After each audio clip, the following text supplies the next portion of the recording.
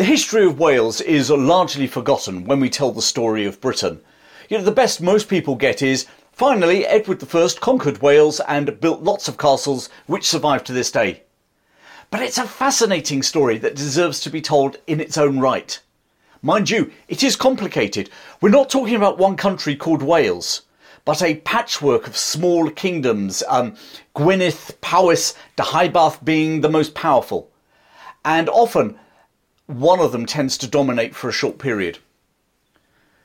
And these royal families of these little kingdoms were often interrelated, and everyone has similar names, which, unless you speak Welsh, are also hard to pronounce. So because it's complicated, we've tended to avoid teaching it. But here is an opportunity for you to explore the story of Wales in a bit more detail. In a previous episode, I talked about how these little kingdoms grew out of the chaos of the Dark Ages when Romans left and the Anglo-Saxons arrived in what's now England. And we learnt how some of these kingdoms in the West had their roots right back to the tribes who'd inhabited Western Britain long before the Romans arrived. And the further away they were from the English, the more powerful these kingdoms tended to be, which over time favoured Deheubarth in the southwest of southwest and west of Wales, and in particular Gwynedd in the northwest of Wales in the mountains of Snowdonia. Back just before the Norman conquest, the English had actually recognised Griffith ap Llywelyn of Gwynedd as the King of Wales, the only man to ever be so recognised by the English as the King of the whole of Wales. Mind you, that didn't stop the English under their Earl, Harold Godwinson, having a war with him and killing him in battle. And his defeat and death threw Wales into a series of bloody feuds. And whilst the various kingdoms in Wales had descended into this sort of Balkan-style mayhem, changes were happening on the island of Britain.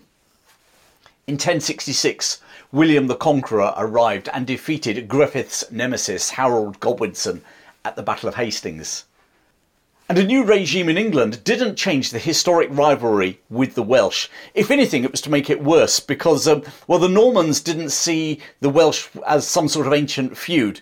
They merely saw them as an opportunity to take land from them. And of course, the Normans liked taking land, and they were very good at it and good at fighting. In fact, by 1081, just 15 years after the Battle of Hastings, William the Conqueror had marched into Deheubarth and had forced their king, Rhys, to pay him homage. Rhys's death, King Rhys's death 10 years later, suddenly destabilised the south of Wales. And the Normans took their opportunity to extend their influence and their land holdings across a large part of southern Wales. In the north, the flame of independence still burned. Enter Owain Gwynedd, King of Gwynedd. His 33-year reign coincided with the anarchy in England between Stephen and Matilda, which I've talked about in another episode. And just as the Normans had exploited the succession crisis in Deheubarth 40 years beforehand, now it was Owain's opportunity to extend his influence across Wales, whilst the English were having their civil war between Stephen and Matilda. Owain inflicted a defeat on the Norman barons in South Wales at the outset of his reign in the 1130s, and then during the anarchy he managed to move in and capture Mold in what's now North Wales. By 1157, Matilda's son, Henry II, was on the English throne. But Owain didn't care. Owain defeated him at Ewloe, with Henry narrowly escaping capture by the Welsh. And it's one of those really interesting what's-if moments. If Henry had been captured, what would have been the price for his release? And how could that have changed British history? And as Henry II's son and heir was just 2 years old at the time, what would have happened if Henry had actually been killed in that battle at Ewloe? Owain's mastery of Wales was such that he became the first Welshman to be styled Prince of Wales. Now, he wasn't just an energetic warrior. Owain is credited with fathering 21 children through his 2 wives and several mistresses. What a boy. And there are many who think that there were other children loitering around the country too. One legendary son of Owain was Prince Madoc. According to some tales from sort of late medieval Tudor times, Prince Madoc set off with a fleet of ships and over 100 supporters to seek pastures new. And he settled in North America. Intermarrying with Native Americans, the legend arose of a tribe of Welsh Indians. Now, no one knows exactly where they settled. You know, the legendary stories take them anywhere from Mexico up to Canada, or indeed whether they ever actually made this journey in the first place. You know, there is no firm archaeological evidence of this immigration or settlement. And actually, you know, it's the very figure of Prince Madoc is pretty shadowy, to say the least. But interestingly, early US President Thomas Jefferson was a great believer in the stories of the Welsh Indians. So who knows? Maybe there is a truth behind the legend. Anyway, Owain Gwynedd died in 1170. Now, just to put that into some sort of context, Henry II was still on the throne of England, and that December, Thomas Becket was going to come a cropper in Canterbury Cathedral. Now are the days the Welsh are famous for their love of rugby, but back in the day they enjoyed a good old war of succession, and Owain's death gave them the opportunity to once more participate in this medieval national sport. A son from his first marriage ended up fighting two of his half-brothers, Dafydd and Rhodri, from Owain's second marriage, which was incidentally to his cousin, which hadn't gone down well with the Pope. But despite the Pope's disapproval of their parents' marriage, it was Dafydd and Rhodri who proved victorious, killing their half-brother in battle. And then, like good brothers, they shared the kingdom of Gwynedd between them. But the dead half-brother had left a son called Llywelyn, and he, and many others, not least the church, believed he was the legitimate, rightful heir. By the time he was 16, he'd risen in revolt against his uncles. In 1194, he defeated and captured Uncle Dafydd. A year later, Uncle Rhodri died, and by banishing Dafydd to England, Llywelyn reunited the kingdom of Gwynedd with himself on the throne. Not bad work for someone who was only 22 at the time. Since the War of Succession after Owain's death, Gwynedd had lost its dominant position in Wales to the southern kingdom of Deheubarth under another king called Rhys. Yet another. I told you it gets confusing with these names and the similarity and constant repetition of the names in Wales. Within 2 years of Llywelyn's rise to power in Gwynedd, King Rhys of Deheubarth had died, and now it was the South's turn to have a dynastic civil war, that national sport that the Welsh seemed to be participating in. And into the void stepped Llywelyn. By 1199, the year that Richard the Lionheart died and King John had inherited the English throne, Llywelyn was the preeminent ruler in Wales. He wasn't simply Llywelyn, he was Llywelyn the Great. And as he was so great, he was able to ask the hand in marriage of King John's illegitimate daughter, Joan Plantagenet. But his friendly relations with his father-in-law were not to last. After all, King John was a Plantagenet, and they were always falling out with someone. And if they were in the family, well, so much the better. And of course, you just needed to overlay that whole ancient English-Welsh animosity thing as well. So by 1211, John had invaded Gwynedd, and Llywelyn had lost all his lands east of the River Conwy.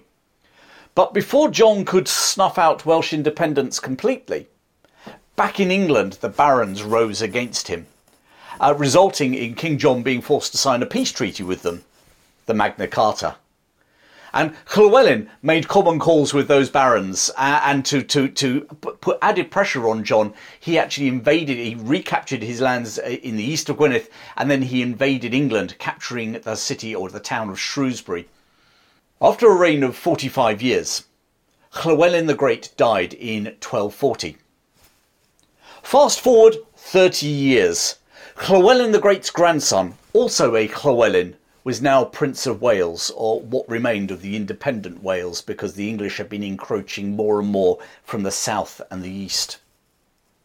But whereas his grandfather had been Llywelyn the Great, his grandson was to bear another name, Llywelyn the Last. This Llywelyn had come to power aged 23, just 6 years after his grandfather's death, during the reign of Henry III in England.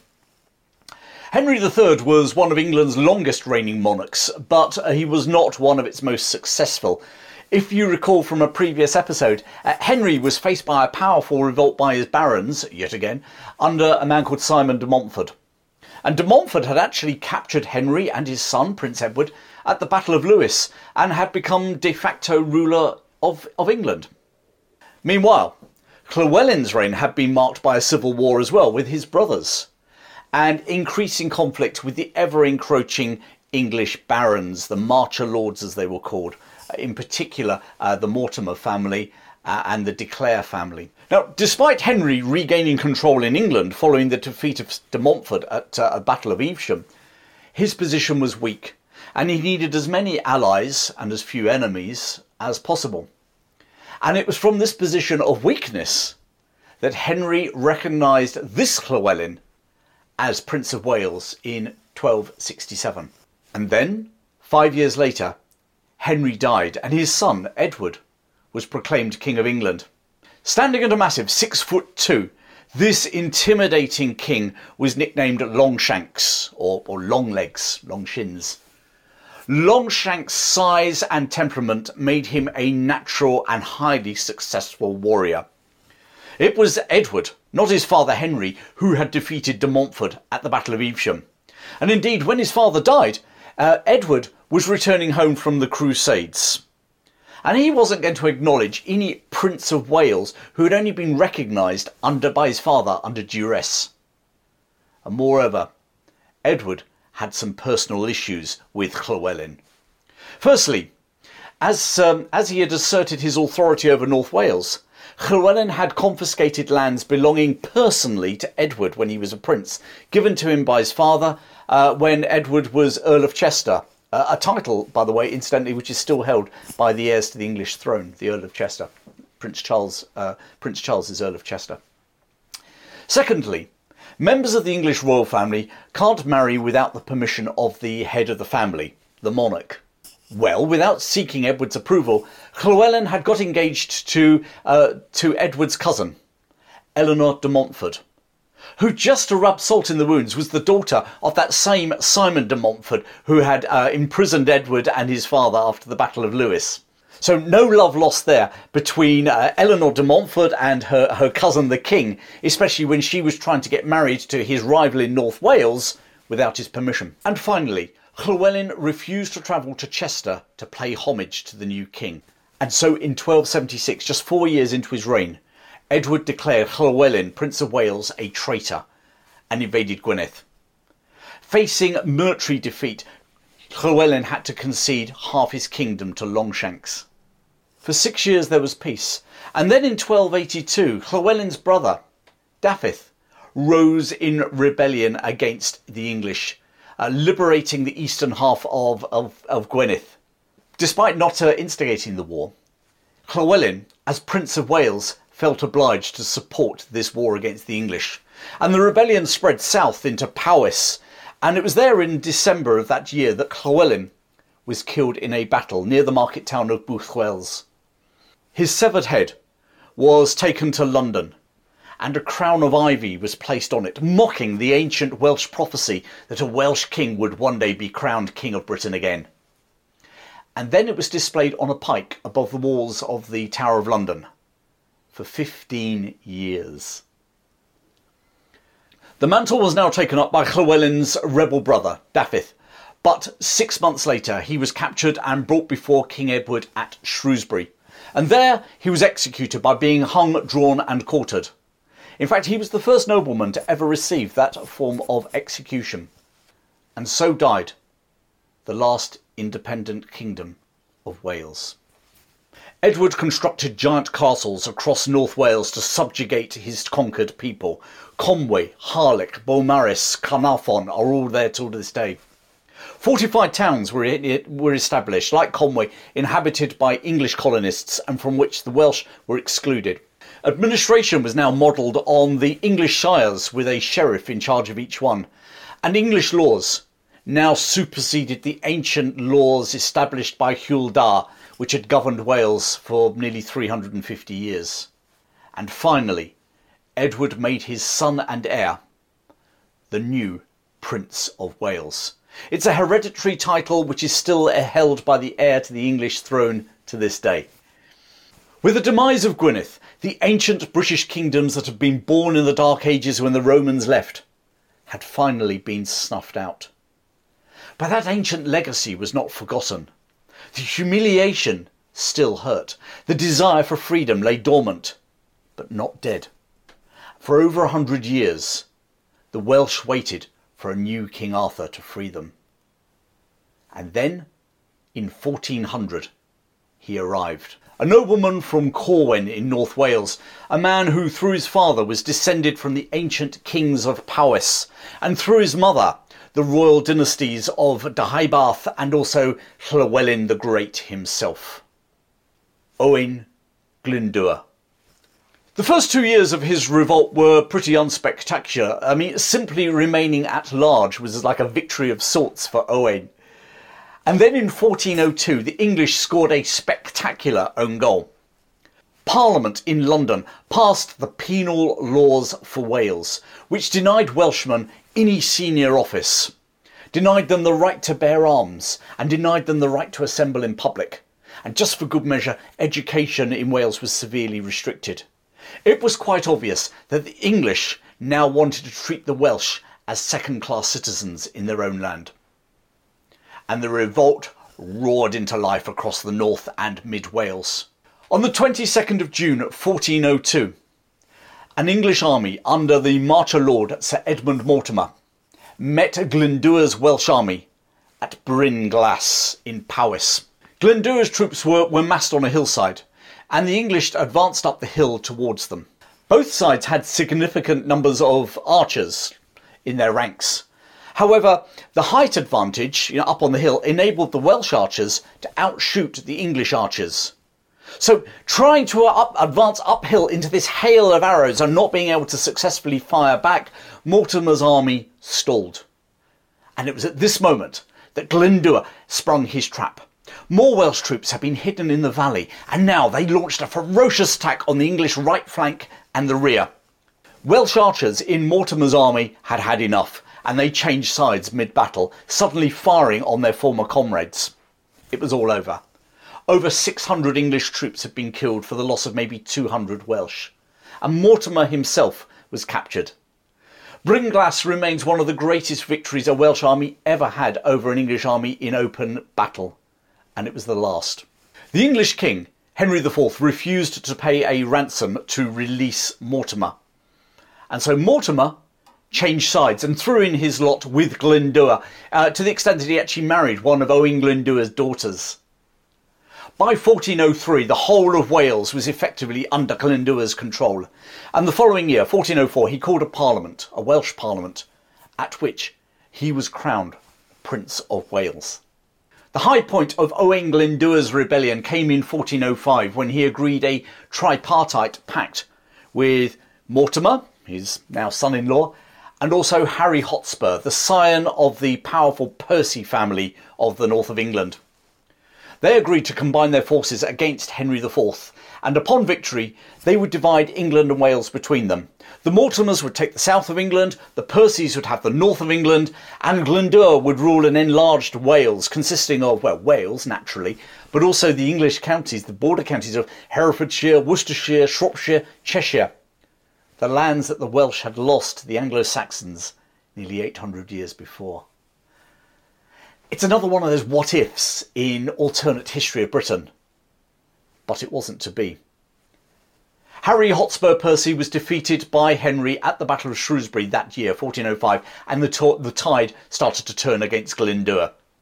By 1408, he was on the run and having to resort to guerrilla warfare against the English. A year later, his ally and son-in-law, Sir Edmund Mortimer, was killed in a skirmish.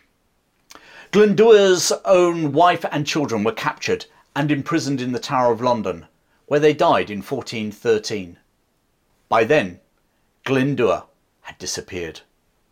He was last sighted by the English at a skirmish, which he won incidentally, in Brecon in 1412. and then he vanished from the pages of history. Despite huge rewards, Owain Glyndŵr was never betrayed by his countrymen. Some people say that he's buried near his estates in Corwen in North Wales. Others suggest that he died hiding with one of his other daughters in Herefordshire. But many believe that, like King Arthur, Owain Glyndŵr is merely sleeping and will return in Wales's hour of need. History rarely has like a definite start or finish, and the golden thread that ties events and people together is always weaving. And so it is with the story of Wales.